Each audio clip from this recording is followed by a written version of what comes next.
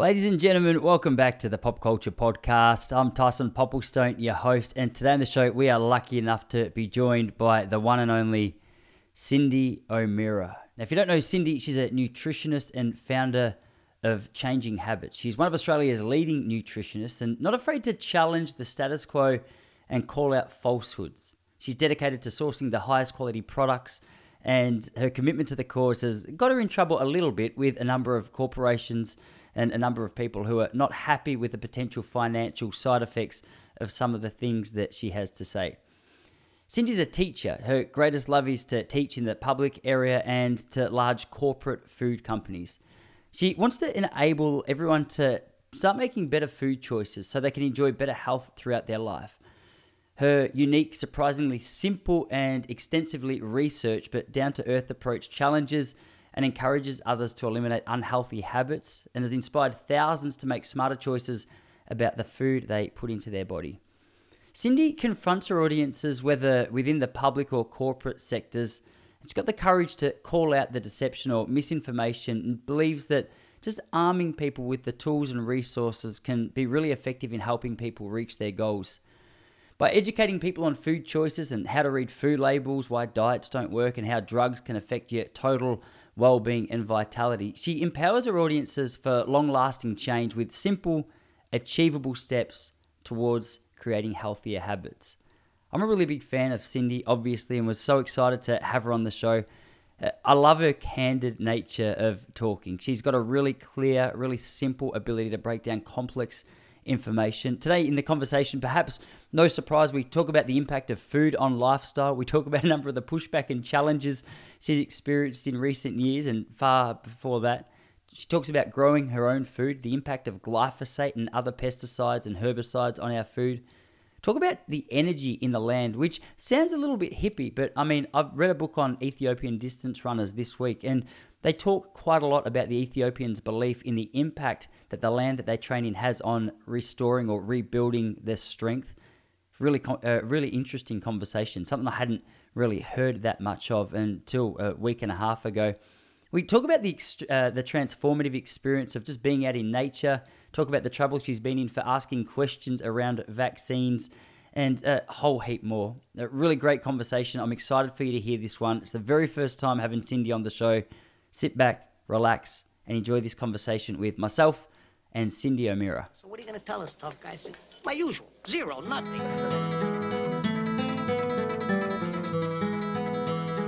Hey, I was just saying, really exciting to have a chance to sit down with you. Over the course of probably the last 6 months on this show, for whatever reason, it's not necessarily created with the intention of being a health or food podcast, but it seems to have been a theme over the last few months where the subject of food, the subject of lifestyle, the subject of health just seems to continually come up, and naturally in and around all of those subjects, it's hard to escape your face and what it is that you're doing, especially here in Australia. And I was trying to think of a really good launch point to the conversation because there's so many potential launch points, but one of the ones that I'm most interested in is the conversation around food. And so I thought perhaps I'll hand the baton to you and I'll say, maybe as a way introduction to everyone, you could tell us a little bit about how you actually found your way to where you are now.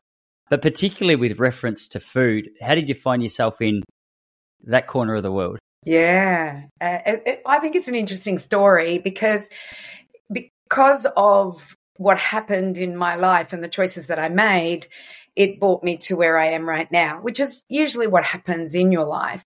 But for me, I was a keen snow skier. I spent a whole ski season at Falls Creek in Victoria when I was 18 and 19. And I thought, I want to go to university, but I want to ski. Where can I go in the world that I can ski and go to university? So I found a university in America that was 20 minutes from the closest ski resort, and it was called the University of Colorado in Boulder, Colorado. So I just thought, well, I'll pretend I'll do pre-med. I don't know what I want to do, but I'll go do pre-med, but I'll ski at the same time. And I was very fortunate. I was one Australian in 26,000 students. And I was invited to Vale, Aspen, Winter Park, Breckenridge, Beaver Creek, you name it. I got invited to those ski resorts. So I got to ski the best resorts in the world, in the US, I guess. There's lots of good ones in Europe as well. And so I did pre-med and I was allowed electives. And one of the electives that I did was anthropology. And I did a whole year of anthropology, right through to cultural anthropology, and thought, oh my gosh, it's the food that we've eaten our whole life, like our whole existence, that gives us health. And this was the beginning of the 80s. This was the beginning of the dietary guidelines. And I had been brought up in a family that was very much about something called vitalism. And vitalism is where we look at the whole body. We look at the whole environment that the human lives in order to be healthy. So I was brought up in that environment, and food just seemed to be a part of that environment. And my mum was a great cook. She was from a farming family. We only ate butter. We only ate like good quality beef and eggs. And she was very much into that type of cooking. And yet the dietary guidelines were moving towards a grain-based diet. So I thought, oh, I'm going to become a dietitian. So I came back to Australia and gave up my skiing career and went to university at Deakin University, become a dietitian. And at the end of my Bachelor of Science, which you have to do before you get it was a diploma back then. Before I got my diploma of dietetics, I had to finish my Bachelor of Science. And as I'm doing it, I've got lecturers that sit on stools with big tummies, lecturers that didn't look healthy. And I'm being told the dietary guidelines, which were, back then, I think it was 11 servings of grain, low fat. It just didn't make any sense to me. And I thought, I can't be a dietitian and go against, per se, the grain. So I went back to university to become a chiropractor. And so I did 2 years of chiropractic. And in that time, I did human anatomy, pathology, histology, any parasitology, any ology you can think of, I did in that 2-year period. And at the end of it, I went, I love food. I now understand that the food that we ate is what will make us healthy. I'm just going to go out and beat my own drum. And I quit chiropractic and started consulting as a nutritionist because, I had my degree in nutrition. So I started consulting as a nutritionist and taught changing habits, basically, and going away from breakfast cereals and margarine. And this is the 80s. You got to remember, this is the 1980s. And going back to real food, back to what we ate as hunter-gatherers, what we ate as in the agricultural revolution, what we did as herding society. And I've been very fortunate. I married a very adventurous man. And we have traveled the world and gone and lived in places like the Seychelles and spent time in Africa and gone to where tribes still live their hunter-gatherer herding society and seen what they live on and see their health, as opposed to the tribes that are closer to the bitumen and they're not living the life that same tribe, I'm thinking more the Himbas in Namibia, and where that same tribe is now eating vegetable oils and Maggi noodle soups and grains and all those things, as opposed to a very herding society, which was meat and dairy. So I guess it was that love of anthropology and cultural anthropology, that living in a home of vitalism, that I just combined the two of those philosophies together, that historical perspective and vitalistic philosophy together. And I've done that for 45 years. I have not changed. It has not changed in any way. And I've seen diets come and go. I've seen darlings of supplements come and go. I've seen so many things happening, but I always go back to my roots. I go, would we have done this in our ancient time? And is it vitalistic? So, that's the story of why I am here today, but it was an upbringing and a love of skiing. Man, well answered. That's good. Hey, before I say anything else, I'm familiar. I've got a running background and I do an annual running camp up at Falls Creek. So there's not much snow going on when we're there in December, but at the same time that you can still make the most of some of those crazy trails. I mean, it's the easiest part of the whole trip to organise is the scenery. And so the photos always look incredible. It's a great part of the world. This morning, I was actually speaking to a guy called Gordo Byrne, who's a ultra endurance athlete. He's 55 and he's making a return to Ironman, and he's based in Boulder in Colorado, and he was telling me about the trails and stuff that he hit over there. I've never been, but it's one place on my bucket list just for pure running reasons that I'd like to get to. So it looks like we've crossed a few of the same trails in our time. I've still got a couple to tick off by the sound of it. Interesting to hear you speak about the move into the scene that you're in, or in a strong way through the 80s, because I was born in 87. And what was wild was for as long as I could remember, I was always relatively interested in eating healthy food. And from my perspective, my mum's perspective, who wasn't necessarily interested but was very supportive of me, it was, hey, let's have a look at what the professionals recommend as a healthy baseline for a healthy diet. And naturally, early 90s or mid 90s, I guess it was by this stage, I was sort of 10, 11, 12.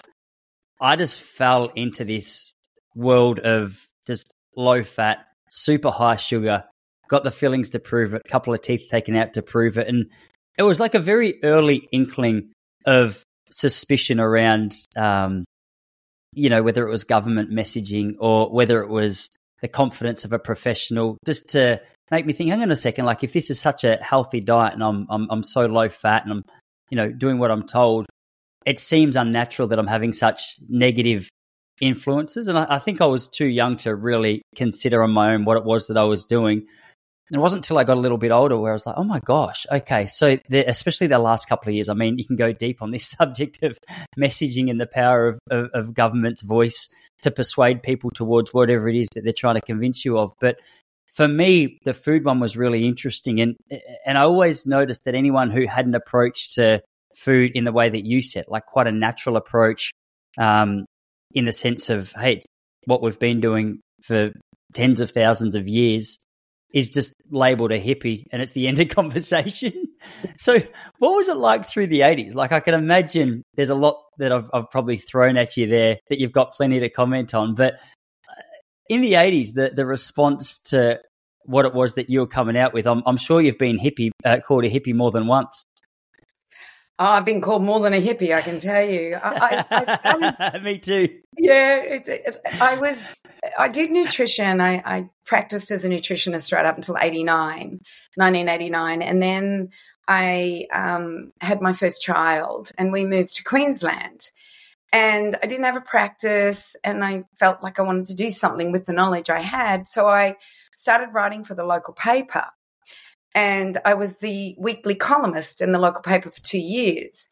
The letters to the editor were incredible. They were either very supportive or I'm an idiot, I'm a charlatan, you have no idea what you're talking about. I'll never forget when I wrote the article on margarine.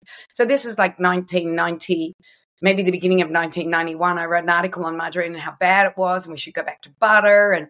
And back then, saturated fat was bad and polyunsaturated fats are good. And what blows me away at the moment is people still think that. And yet it's been debunked over and over and over again. So I did this article on margarine. Anyway, the Margarine Association of Australia contacted the paper and said that they wanted a retraction from what I'd said about margarine. And I just said to the paper, no, I'm not retracting it. I've got all the science. And margarine knows I have the science. So what they ended up doing to the paper is they said, we won't sue as long as you do a 1-page spread on the benefits of margarine, which they did. That was the Sunshine Coast Daily.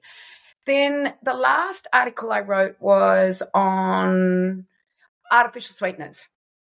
And my editor rings me and he says, Cyndi, I can't. And these are the days when I typed it up and faxed it in. I want your audience to understand this. This is typing up, faxing in. And he rings me and he goes, I can't print this. And I said, why can't you print it? And he said, well, I'll get sued by probably Coca-Cola or, because of the diet sweeteners. And I said to him, you know what, I've been writing for you for 2 years. And if you're not prepared to tell the truth and you don't have the guts basically to tell the truth, then I don't want to be on your payroll anymore. And so I quit after 2 years I did 100 articles. And at the end of those 100 articles, I went, there's a book in this. And that's when I wrote my book, Changing Habits, Changing Lives. But it was the letters to the editors that were very telling as to, like, there were medical doctors that would write in and saying, margarine, you shouldn't be debunking this, and saturated fat's bad. And I just thought, how much nutrition have you had? All you've got is propaganda. And that's basically all humanity seems to have on diet, is propaganda by the food companies or by I'm in the middle of I'm only just starting this book, but I've listened to a couple of his interviews, and it's called Fiat Food. And it's all about the fiat currency and inflation and why the foods that we eat today, which are cheap and nasty and part of a agricultural revolution that is killing people, as opposed to our meat and eggs and, the foods that we used to eat. But yeah, the more I dig into food, the more I realize that we have to make a stand about the food that we consume, because we are all powerful when we make a stand about the food that we consume, because we are telling the market that we're not standing for your additives and your flavors and your colorings and your glyphosate that you're spraying on those grains that you're telling me to eat 11 serves of. But rather, we're telling our local farmer that we're really happy with their eggs and their meat and their fruits and their vegetables and nuts and whatever else is available in your local area. So I'm all for making a stand in this world, and food is my stand.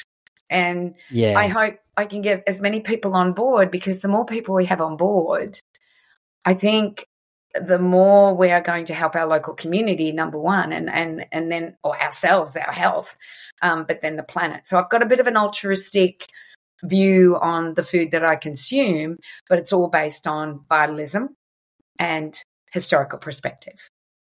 Yeah. Yeah, it's really interesting. I mean, I mentioned my mum before, who I get on well with, like very well with. We're best mates essentially, but the way we see the world is so incredibly different around things, like a number of things that you just mentioned. And I think a lot of it, from what I can tell, and I tell you this because I think she was being really honest with you, tell you the same thing, is I think she finds a lot of comfort and security in what experts have to say about the world that we live in. And that doesn't matter whether you're talking about vaccine mandates. It doesn't matter whether you're talking about, tobacco companies 60 years ago talking about the health benefits. It doesn't matter whether you're talking about, big agriculture companies or, the makers of glyphosate and paraquat, who are telling you that there's no real evidence that this food has any relation to negative health impacts like Parkinson's. Or it's a lot easier, I think, to really just say, okay, let's just trust the experts, not ask too many questions. And I mean, I found this out firsthand over the last couple of years, just through the vaccine requirements here in Australia. Like, I'm not sure for American listeners whether they fully understand what it was like here in Australia. Maybe very similar to Canada. Like, there was a very top-down approach, a government approach, to make sure that everyone had the COVID vaccines, the one I'm referring to, obviously. And if you asked any questions about it, then naturally you're an anti-vaxxer and you've got no interest in health. When I felt like the opposite was true for me. And it was the first time that I thought, okay, well, these are the experts that I've trusted with my kids' vaccines in the past. I've never really asked any questions. And for me, it had been a little bit of a whirlwind, because the truth is, I think life would be a lot more comfortable if I could just continually hear these experts, the ones at Deakin University with the tummy talking about, health regulation or what's good for us, and just trust it. But I think, you just have to scratch under the surface and see the rise in so many preventable diseases to go, okay, well, something's off. Like, I don't know exactly what it is, but someone's not telling the truth. And I look at the audience who follows your message. I saw a photo of about 50 or 60 people at one of the retreats you did at your camp last year. And I thought, well, everyone in that photo looks healthy. Like, they look, they're tanned, they look fit, they're in shape. Just to look at this as an audience that I'm curious to find out more about. And I say all that, I guess, to ask, like, do you see that much? Do you think much of the pushback to what it is that you're saying is a little bit rooted in fear of having to change the foundations that you've built your life on in a lot of instances? Uh, yes, that would be the pushback. And it would be easier to just go with the grain and do what they're all saying. But then in the end, it won't be, because most people in Australia who live to 75 live their last 15 years sick and disabled almost. Or if they live a little bit longer, they'll live not good. Like, you're a young, healthy man. I am a healthy woman. I don't take medications. There's very few people that can say what I say. And I kind of go, I get told by doctors I'm lucky that I don't need to take medications, and that I've never had to take a medication, and that I've never had a communicable disease, because my dad was a pharmacist, I have to tell you. And back in those days, in the 1960s, you got 2 vaccines, I think, as a child, but you walked to your vaccines. You did not get taken. So at the age of 5 or 6, my dad would make us sit in the schoolroom and not go and get our vaccines, which was what it was. So I get told by doctors that, oh, you're just lucky that you've never gotten this disease, and you're just lucky that you don't take medications, and you're just like, and I go, no, I'm not. It's good management. And I brought my kids up the same way my parents brought us up, my siblings and myself up. And and my children are bringing their children up exactly the same way. So if we're lucky, we're really lucky as a generational thing, like 4 generations of absolute luck. So the pushback is how I was brought up. I was brought up in a very, very odd family. I can only say that because we were the only ones sitting there not getting the vaccine. And that was the 60s, you know. We were the only ones that our dad wouldn't give us Bonjelo or Panadol or paracetamol or antibiotics. And that was just the beginning of those drugs. And so I just know how I feel. I also know how, if I'm not feeling 100%. So let me give you an example. When I was 50, probably around 50, I started to put weight on. I never put weight on in my life. I started to have aches and pains. And somebody said to me, oh, that's just menopause. And I went, no, it's not. We're not meant to put up with this. There's something else happening in my body, and I have to figure it out. Being a food girl, I went, it's food. So I did an elimination, and I eliminated everything but meat and above ground vegetables. That's all I ate.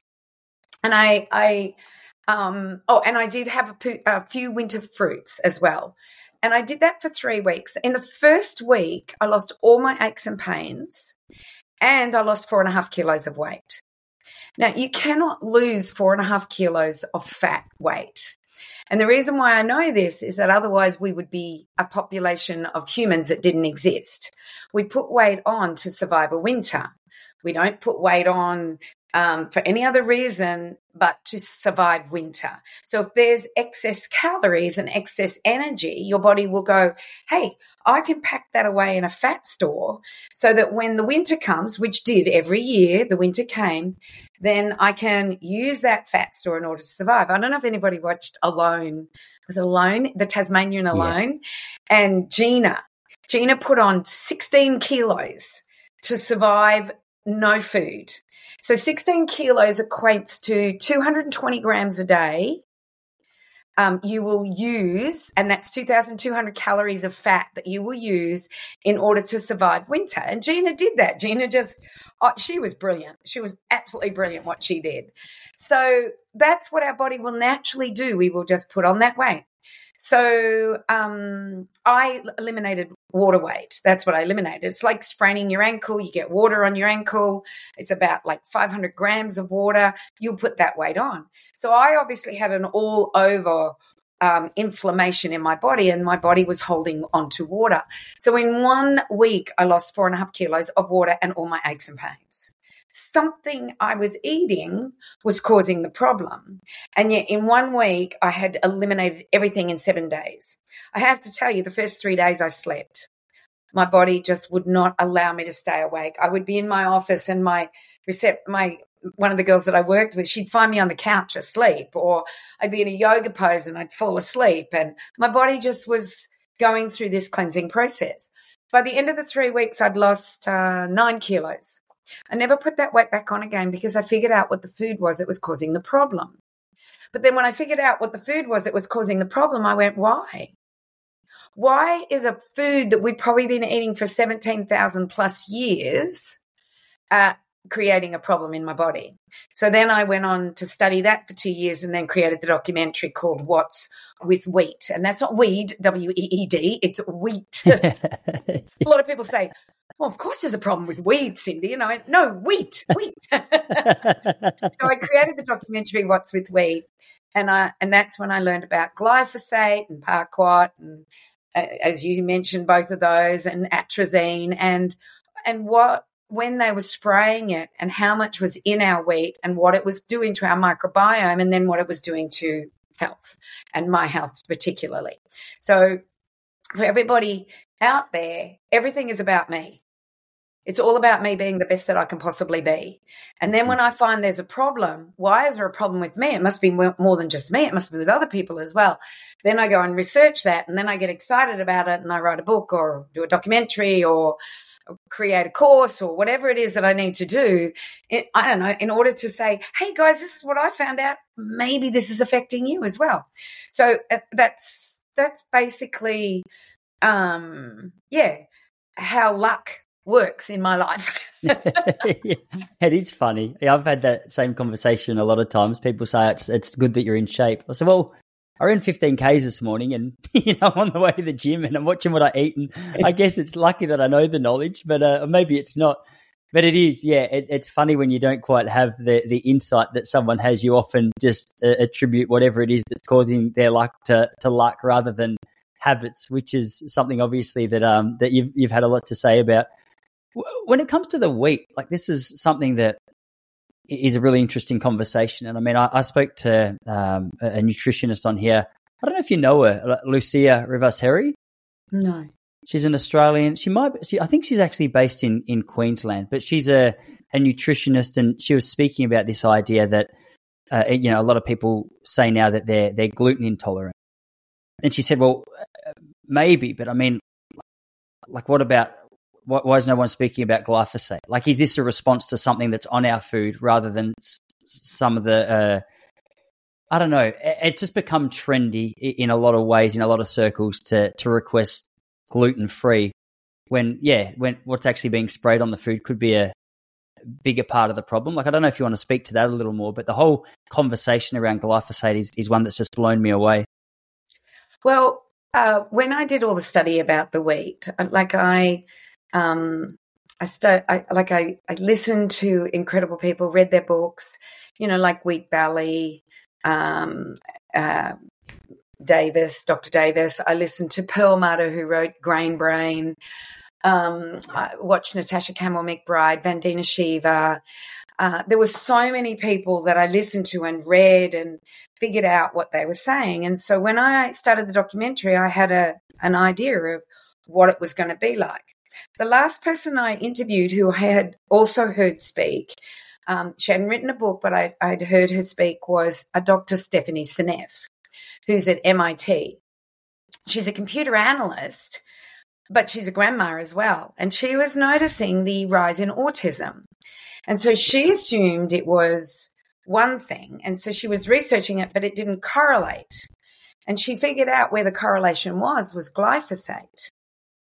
And what glyphosate is, and by the way, when I interviewed her, my jaw was dropped the whole, however long I was with her, hours. I've got hours of her. And every time I ask her a question, she'd bring it straight back to glyphosate.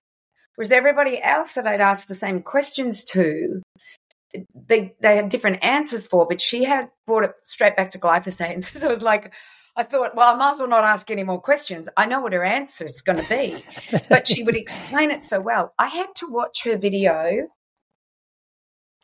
15 times before I really got what she was saying, because she was so knowledgeable and she'd written so many papers on it that she just laid out words at like shikimate pathway and like fructose intolerances and then she would go, and the shikimate pathway and the aromatic amino acids and the folic acid. And, she would be so fast that it took me ages to go. I had it transcribed. I had everything done to understand it.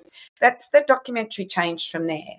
And it changed to, do you have a gluten intolerance or do you have a glyphosate issue? And what glyphosate does is it's an antibiotic. It's a patented antibiotic. It's a patented chelating agent, so it takes minerals out of systems. It has these patents that affect our microbiome and our the amount of minerals that we hold. And by affecting our microbiome, we're not making our aromatic amino acids that then are the precursors to our neurotransmitters, which means we don't think as well as we could think. And with the microbiome, we're not getting the folic acid that we need. We're not getting the B vitamins that we need. And then we got fructose malabsorption. So then we think we need to go on FODMAPs. And I could go on and on and on. Like the knowledge that she taught me, and she still continues to teach me. It's so funny. I still message her quite a lot, and I go, what do you think this issue is? She'll always bring it back to biodiesel, glyphosate in the air. The more we use wheat and corn and genetically modified food that has been sprayed with glyphosate, the more we're finding in our food supply. Our children's microbiomes aren't working. And I believe this is why the carnivore diet has become so popular, is because we can't tolerate plants. So we as humans, we use the dairy and the meat and the fish and the chicken. We use that. Our microbiome doesn't use that. What our microbiome needs is plants, fibers, and celluloses and things like that. That's what they need. So if your microbiome isn't working, you will not be able to tolerate plants, and you'll have to only eat meats because that's all your body can tolerate. As long as the bioweapon, so I've heard, whether I'm right or wrong, it's a tick that when you're affected by the tick, you become allergic to red meat. And I've heard people talk about using the tick to get people off red meat. It's just, it's quite mind-blowing. And that's why I don't want to support those people. That's why I will not buy any foods that they have some resemblance with.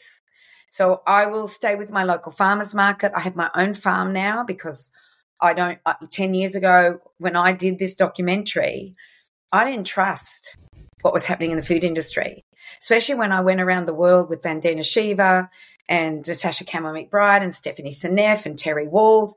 And I started to really get a grip of what was happening in the world of agriculture. So I said to my husband, we got to buy a farm. We got to start producing our own food, which is what we do. We have incredible fruit trees. We have cattle. We have chickens that deliver us eggs every day. I have vegetables, garlics, gingers, flowers, and a haven for my family. So, and that's how I feel about what's happening. I think everybody needs to start growing their own food. They don't need a farm. They can do it in their backyard, just so you know the food that you're getting. I don't know if you know, but like when I started nutrition back in the 80s, all I had to do was get people off breakfast cereals and cheeses and get them on a real food diet. And that real food diet included bread, included meats and vegetables and fruits and nuts and seeds, no ultra-processed foods, and they got better. What's scary is that I will find somebody who will come and say to me, oh, I have this and this and this and this. And I'll say to them, all right, well, we can try the real food diet, but because they can't tolerate plants or they can't tolerate even dairy because their gut is in such a bad way, that we have to eliminate just about everything before we can start reintroducing food back into the diet. So I'm 12 years on after giving up wheat, and I can now, by accident, might be some wheat in something and will not get a pain. It's taken me 12 years to get to that point. I don't deliberately do it. It might be just something, and then someone will say, oh, that had a little bit of wheat in it, Cyndi. But I used to always get sore backs and sore joints. Then I just got a sore finger, and now I don't even get that anymore. So obviously I've repaired enough that my body can tolerate. And that's, that's what we need to do. We need to get back to where we can tolerate food again. It's so sad. Like, I've seen 45 years of this, and I've seen this progression, but it really started happening around 2000. So for the last 2 decades is when I really started to see people with gluten intolerances, dairy intolerances, lettuce intolerances. That blew my mind. And I started to go, why are people intolerant to lettuce? And then I found out that lettuces have this process done to it. It's not, they don't call it an ingredient, they call it a process. So you will not see it on the ingredient of your plastic lettuce, but it has something on it that absolutely sterilizes the lettuce completely. So when I pick lettuce from my garden at the farm, there's a little bit of soil on it. I give a bit of a wash. But what's necessary for me to digest that lettuce are microbes, soil-based microbes that help me digest the lettuce, help populate my microbiome. Whereas we're sterilizing everything. And by sterilizing everything, we can't tolerate foods. So I know I said a lot there, but I just think it's time that we make a stand on these things and maybe grow your own lettuces and tomatoes. They're easy. They're like weeds. Herbs are like weeds. Yeah. Yeah. I don't know. No, it was really well said. There's a lot of good stuff in there. I don't know whether this is just my age and everyone goes through like a phase like this with their friends, but hearing you speak about your farm and growing your own veggies, there's a lot of people in my life at the moment. As you were speaking, I reckon I thought of about 5 different groups of people who are all dead serious and keen about us going in together to get some form of land to do exactly what it is you're speaking about. And it's nice actually for me to hear you say about how you can just grow this stuff in your backyard. I'm looking out at my backyard now, which is tiny. And I mean, we've got the cherry tomato plants and my wife's got a fig tree, but that's the extent of what we got. We actually, unfortunately, we moved from a house with a monstrous backyard, and I was sort of starting to go down the rabbit hole of what you were talking about. We had some chickens and we had some, different fruits and things going on. Actually really inspired by Zach Bush. I read some of his Instagram posts and started with a compost in the backyard. And from there, just started to get the bug a little bit. But have you noticed like there's been a real trend towards people being at least open to this farmyard? Or is that just the age that I'm going through? People hit their late 30s and go, you know what, we should probably consider a farm. No, I think it's a real trend. It's a good trend. And I hope people do follow through on it, because the more people that are growing their own food, the less likely are we going to have food shortages. At the end of the Second World War, and Zach Bush talks about it, they did victory gardens. Or during the Second World War, they did victory gardens. Everyone had to grow food in their backyard in order to feed themselves and the troops, because the troops were men who were farmers who weren't now growing the food. So they just got everybody in America to do that. Like my mum's American, and, her parents remember the victory gardens, and they grew on 2 acres enough food to feed 13 people. They were incredible. They knew how to do it. And so I think that trend is coming back, and I think it's very important that trend comes back, because when we don't have have the knowledge or the art of growing our own food, then we're going to be in big trouble. It's been a huge learning curve for me. And that picture of people that you saw it was last year, I did the Festival of Food and Farming. And it was to teach your age group to farm from a small plot to a big plot. So I had farmers with 60,000 acres, and I had people there with 1 acre. So it was, that was that group of people. It was a 4-day event that I did on my farm, 50 people only. I do it once a year, and I bring in the most incredible speakers, such as Charlie Arnott and Hamish McKay, who do biodynamics. And then we do natural sequence farming, which is with Stuart Andrews.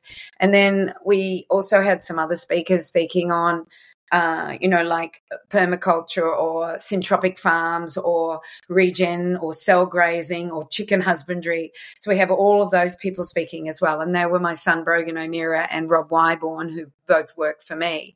So what we have achieved on our farm is a farm that people want to see because it's prolific in its production.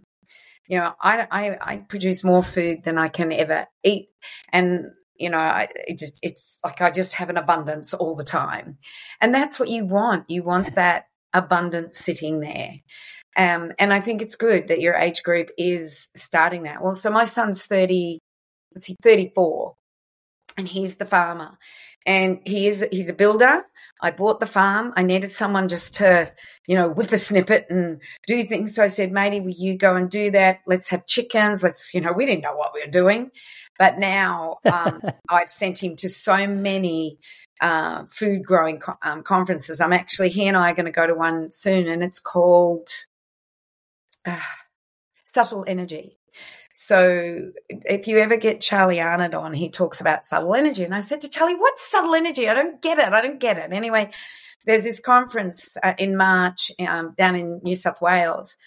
And let me give you an example of what is happening in farming, in regen farming, which your age group will absolutely be blown away with.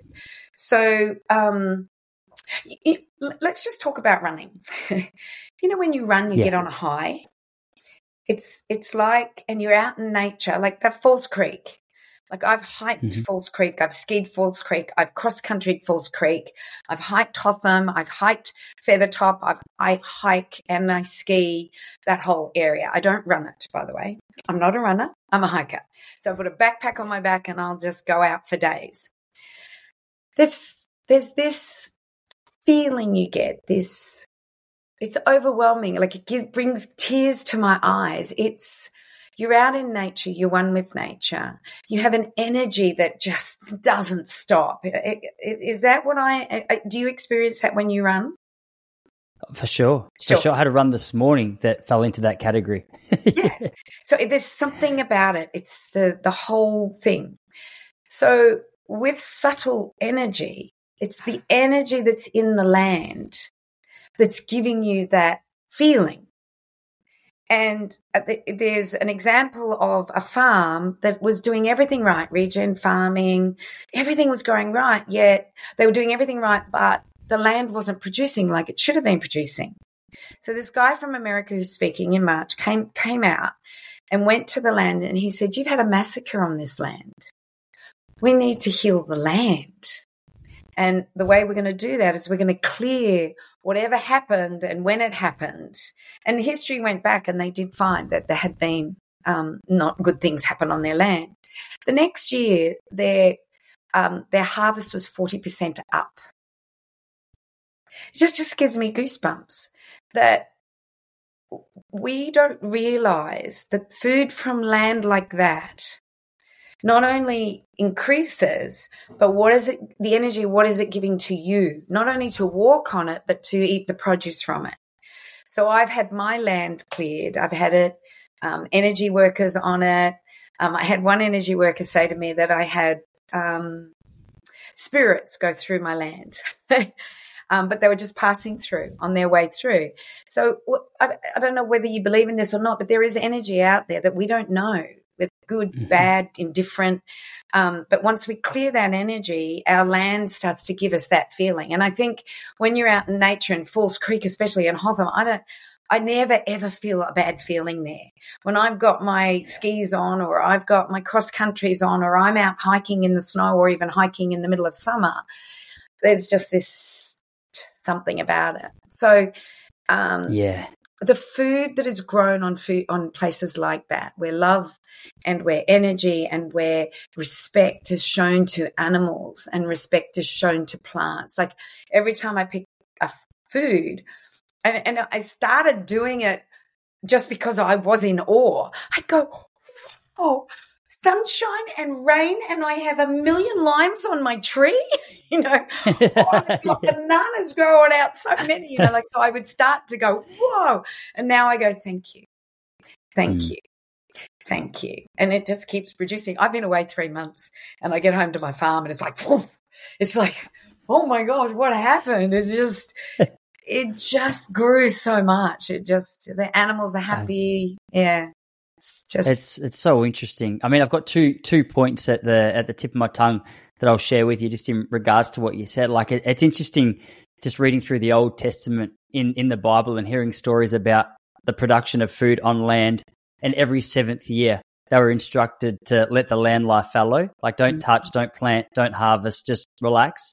Just let that take place. And I guess you look at modern agriculture and how much it's just sort of torn apart in the name of producing more fruit and vegetables. And you look at the quality of the soil there, and it's just a dust in so many instances. It needs a little bit of time to replenish. But maybe more to the point to what you were saying, I'm listening to a book at the moment called Into Thin Air. And it's a book about a guy who actually goes to Ethiopia to train with the top Ethiopian runners in the world. And so funny because I'd never heard this concept until you just mentioned it then, and I wouldn't have been able to remember this otherwise. But what the Ethiopians do on a number of their runs is they go up to 3,500 meters altitude. And apparently they've got a lot of eucalyptus trees in Ethiopia that had been brought over for whatever reason. And you look at the numbers around the speed that you can run at altitude, and I mean, it's severely limited. These guys go up there, they're running slower just due to the effects on their respiratory system and the rest of their body. But the bloke who wrote the book asked the question to one of their coaches, why is it that they believe so heavily in this particular land to go and train at?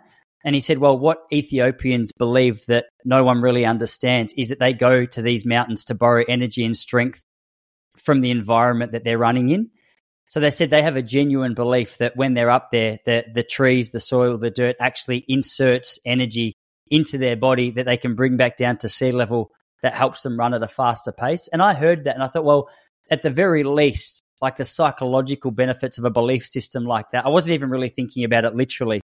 But I mean, when you actually think about that literally, it also makes sense. I totally relate to what you said about Falls Creek. I reckon we were there for 5 days this year. And I don't think I experienced any form of stress in 5 days. You know, not only was there not much to do in between runs, but when you're out there running and you're, as you say, like you're at one with nature, I mean, good luck being stressed in that environment, unless you fall off the side of a cliff, which none of us did. But it's a crazy experience. And I felt like I came home revitalized and rejuvenated. And yeah, it's a really interesting conversation. What was the guy's name that you said speaks to it? I wrote the book about it. Oh, I'd have to look it up, but I think it's McInerney. I think it's McInerney, but I'll look that up and you can give it to your listeners. He's coming to Australia in March, and I just want to listen to it.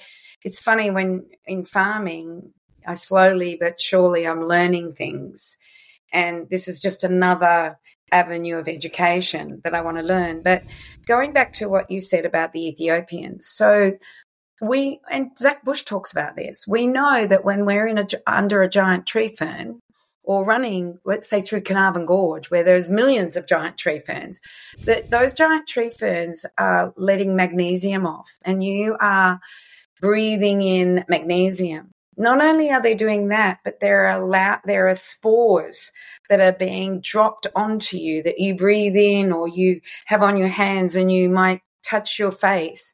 You consume that and that helps your microbiome. We've got that transfer of oxygen and carbon dioxide between plants and us. When we ground, we have and that's running with no shoes on or walking with no shoes on. When you ground or go into the water or go on the sand, there's an ion transfer between you and planet Earth that then feeds your mitochondria, that then gives you ATP, which is your unit of energy. So the Ethiopians, they live in a desert region, but if they go up to that, up to the mountains, where the weather is cooler probably and there's a different ecosystem, they're probably borrowing the magnesium and the manganese and whatever other things, because plants transfer minerals to us, not only by consumption, but when we run through a forest. Like my favorite thing is just going through different ecosystems and just seeing what happens with my health, what happens to my energy. I can guarantee with 25 kilos on my back and 6 days out in nature with no phone and just me and my girlfriends, because it's usually my girlfriends that go, and my daughter loves to come with me, that by the end of that 6 days, I just want to keep going. I don't want to stop. I've just got so much energy. The pack doesn't mean anything anymore. I've slept on the ground. I've got dirt all over me. I've not had a shower, although, you know, when you're in Carnarvon Gorge, that's one of my favourite ecosystems to go to. You got lots of water. But, yeah, it's I think running along a beach, through a forest, in the mountains at 4,000 metres. You know, like I just did a hike to 4,000 metres in Guatemala, up a volcano that was erupting. Amazing. That's, if you want to look on my Instagram, I didn't put the volcano erupting. It's quite incredible. It's an energy that, but you know, there are heavy metals in that. That's the other thing. There's heavy metals in it.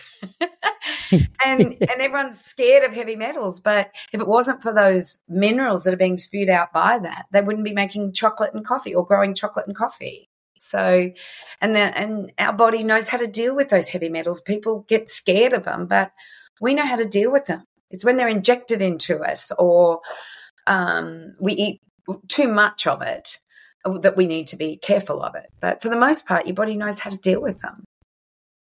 For sure. Yeah, it's so true. Just to go back to put an exclamation mark on your point about just walking through nature. I don't know, have you ever walked the Camino de Santiago? No, it's one of my. I've done the Pyrenees and in Spain. I've done the Pyrenees, done the most incredible hikes in the Pyrenees, and I've done the Sierra Nevadas in Spain, but I've never done the Camino. So yes, it's on my bucket list. Awesome. Well, I've never done the ones that you mentioned. Yeah, we did. My wife and I in 2017, we did 300 kilometers of it. We were just sort of dipping our toes in the water. But 300 Ks over 2 weeks. But what we experienced a lot was after about 3 or 4 days of walking, exactly what you said, we didn't want it to stop. And I remember just being on the walk and being like, I don't think I've ever felt this relaxed in my life. Like, it was just an unbelievable experience. I've got 2 boys. I've got a 3-year-old and a 1-year-old.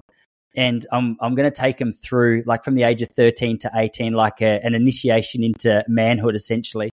And for the graduation, when they turn 18, I'm going to take both of them separate times and do the Camino with them as a final kind of point in the the initiation, or for lack of a better term. Do you know what I'm trying to say? And so that's how sort of significant and powerful it was in my life. I'd love to make that memory with them. My wife and I also want to go back and do it together. But yeah, you're right. It's something that when you and I mean, I get stuck in this from time to time as well. I'm in a little small coastal town, but still get caught up in the day-to-day grind of whatever it is that you're doing. And I mean, I've got the beach just around the corner, and sometimes I'm like, Tice, you're stressed. What are you doing? Go for a swim. Like, let your toes run through the sand a little bit. I always come back from that, like I do from any form of exercise, and feel better for it.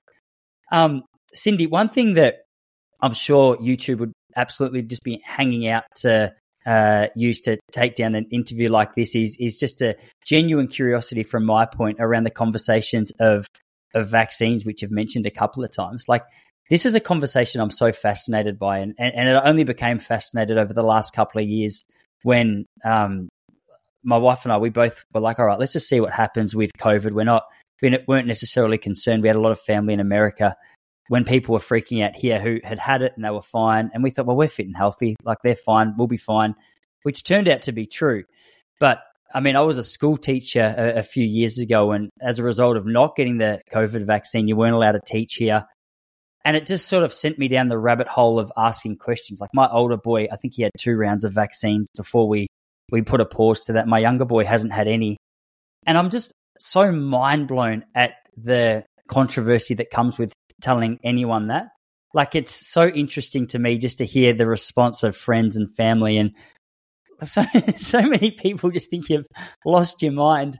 But I mean, you mentioned glyphosate as one of the, I think you did. I don't know if I'm putting words in your mouth, but we look at the rise in things like autism over the years. And I mean, I've got no qualifications to actually be able to prove anything I'm saying. It's purely me asking questions. But I'm curious about, like, it's unnatural that rates of autism just naturally go through the roof, and maybe glyphosate and maybe vaccines. I've loved listening to RFK on this subject because he's just such a wealth of knowledge. He's amazing. And he's got the references to be able to back up things that he says. But I guess my main concern with it all at the moment is it sounds as though those who are in favor of vaccines refuse to have a conversation with anyone who's just got questions about it. Like, I don't know if you saw Dr. Peter Hotez get offered like $1 million, or I think it turned out to be more than that, just to go on Joe Rogan's podcast and have a chat with Dr. Peter McCullough. And he's like, no, I don't engage with people like that because it gives them credibility. And I go, well, no, there's people like me who are genuinely curious. And if vaccines is the way to go, let me vaccinate my kids. But if it's not, like, let me know that too. And so, like, how do you go with that conversation? Because you say it calmly and relaxed, and I'm getting to that point now. But for a long time, I was almost embarrassed to admit I had any questions around that topic. Yeah. Well, like my dad was way ahead back in the 60s. He just said no. That blew my mind, what you said about your dad before as well. Yeah, I couldn't believe that. He was a pharmacist, you said, and he was a pharmacist. Already there. He was a pharmacist who, and I think this is a good story to tell. He was in Wellington or Lower Hutt, somewhere around there, and he was a pharmacist, and he would give scripts. And the only people he was giving scripts to were the 70 and 80-year-olds. The young people didn't need scripts. And one day he was walking down the street, and this gentleman who he used to give Pepto-Bismol to, he ran into him and he said, well, why are you not coming in to get your Pepto-Bismol, which is for indigestion? And he goes, oh, the quack up the road helped me. And he goes, who's the quack up the road? And he goes, the chiropractor. And so my dad got interested. My dad is someone who questions everything, and he got interested. And he went to see this guy called Cecil Phelps. And Dad quit pharmacy straight away, started working as a carpenter, and saved enough money in 10 months and flew to America to become a chiropractor in 1957, I think it was, 57, 58. That's where he went from mechanism, which is food is all mechanistic. It's like we look at the calories, the proteins, the fats, and the saturated fat or whatever, and we say whether it's good or bad. We don't look at margarine versus butter being a vitalistic food, margarine being a mechanistic food where we've manipulated the polyunsaturates, we've manipulated everything in order to make it look like it's good, but it's not. It's not healthy. It looks like food, tastes like food, smells like food, but isn't food. It's a plastic thing that never goes off. So he learnt that in the human body. He learnt that he, as a pharmacist, was looking at things mechanistically. You got indigestion, take your Pepto-Bismol. But if you've got indigestion, what is it that you're eating? What's happening with your, do you have a hiatus hernia? And so on. So he learnt about this vitalism. And that was where, when we were born, we were his guinea pigs, basically. I am 63 and I've never had a medication, not one antibiotic, nothing. Gee. And I've had 4 broken bones, and he just said, you deal with the pain. This is your way of dealing with pain, understanding what pain is all about. These days, what do? Your pain's bad, give you a pill. He wouldn't give us anything. No matter what happened to us, we weren't allowed anything. So I guess when I then became a mother in the 80s, the late 80s and early 90s, and I went to my play group, people would question me, why do you not vaccinate your children? And I would give them that the human body is an innate intelligence, give it the right resources, and it'll be the best it can be. And that would be, and back in those days, there wasn't that angst that there seems to be now about it. Like there seems to be this real fighting about it. I remember one girl, though, she was always worried about me and my kids because we weren't vaccinated. And the saddest thing happened. Her son was vaccinated at 16 months and he died 24 hours later. And she came to me 3 months later. Like, we were there with her looking at, because she was part of my play group. She was one of my friends. She always was she thought I was a bit of a witch, a bit of a hippie, a bit voodoo doo-doo.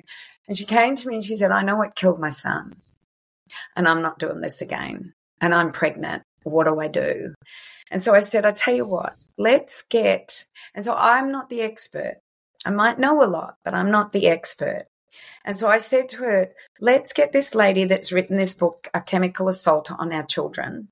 Let's bring her to the Sunshine Coast and let's do a talk. Then you will get the information and so will all our friends. And that's what we did. We got 175 people at the Maroochydore RSL to come and listen to this woman speak, who was probably one of the first writers on a chemical assault on our children, which was on the vaccine issue. And she just chose not to do it again. And of course, through COVID, she was her pillar of strength, you know, for her whole family about what was happening. So for me, I just say, why don't you read the book? Why don't you read it? You know, this is my story. Could be your story.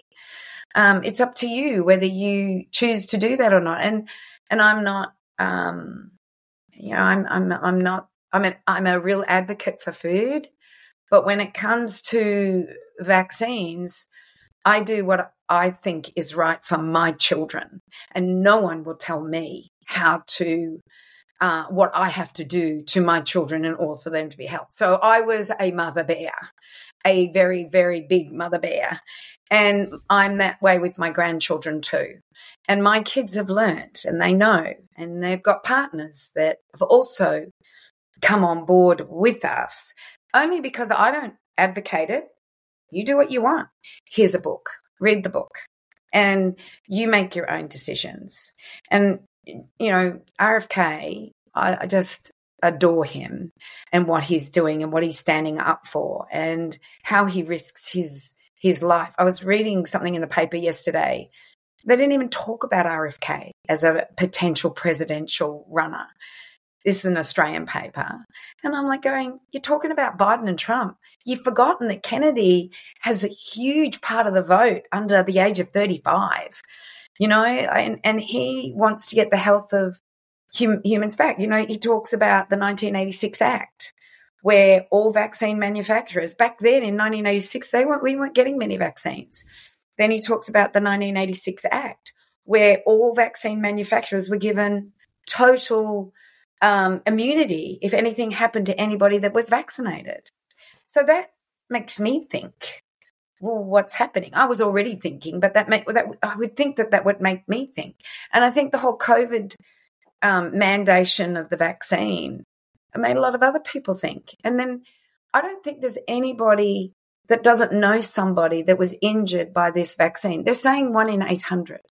That's the stats. If you listen to Ed Dowd, there's another guy that's doing some stats in the US, and they're saying it's 1 in 800. And if you look at the New Zealand stats, that guy that is the whistleblower in New Zealand, and he's showing what injuries or deaths have happened, and it's 1 in 800. They pulled thalidomide long before that. They pulled, you know, Vioxx now.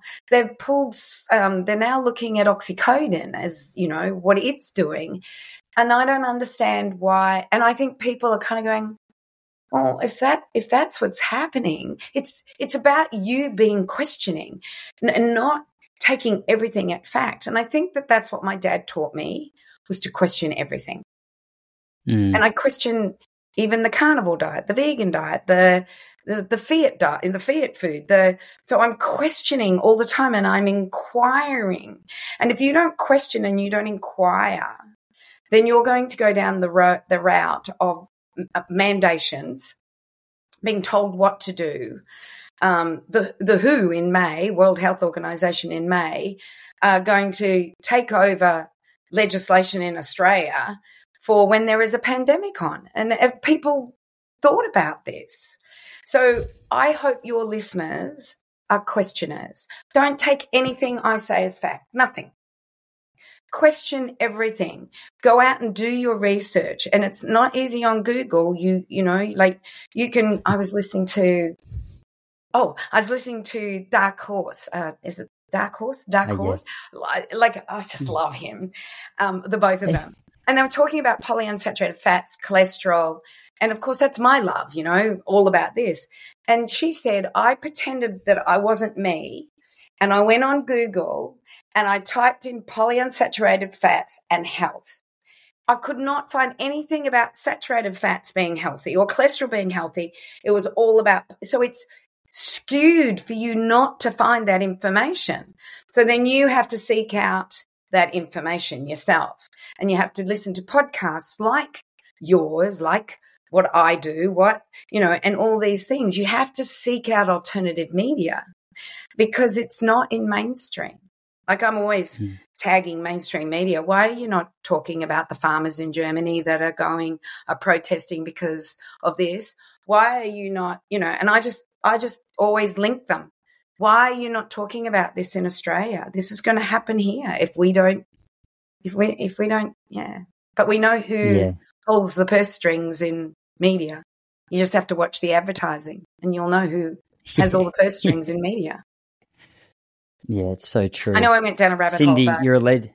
Yeah. Nah, hey, rabbit holes are well and truly welcome and well and truly expected by the audience of this podcast. So you're in very familiar territory. But I told you an hour. I've got my eye on the clock. We've gone slightly over, so I'll love you and leave you. But hey, that was a whole heap of fun having you on. I really appreciate you making the time to have a chat. Thank you. I loved it. You really brought up some good questions, and I only get to talk about food, and we talked about so many other things like agriculture and health of our children. I think, we've lost that health. Yeah, but thank you. Yeah, awesome. No worries. Thank you so much. All right, I'll leave you to it. I'll see you later, everybody.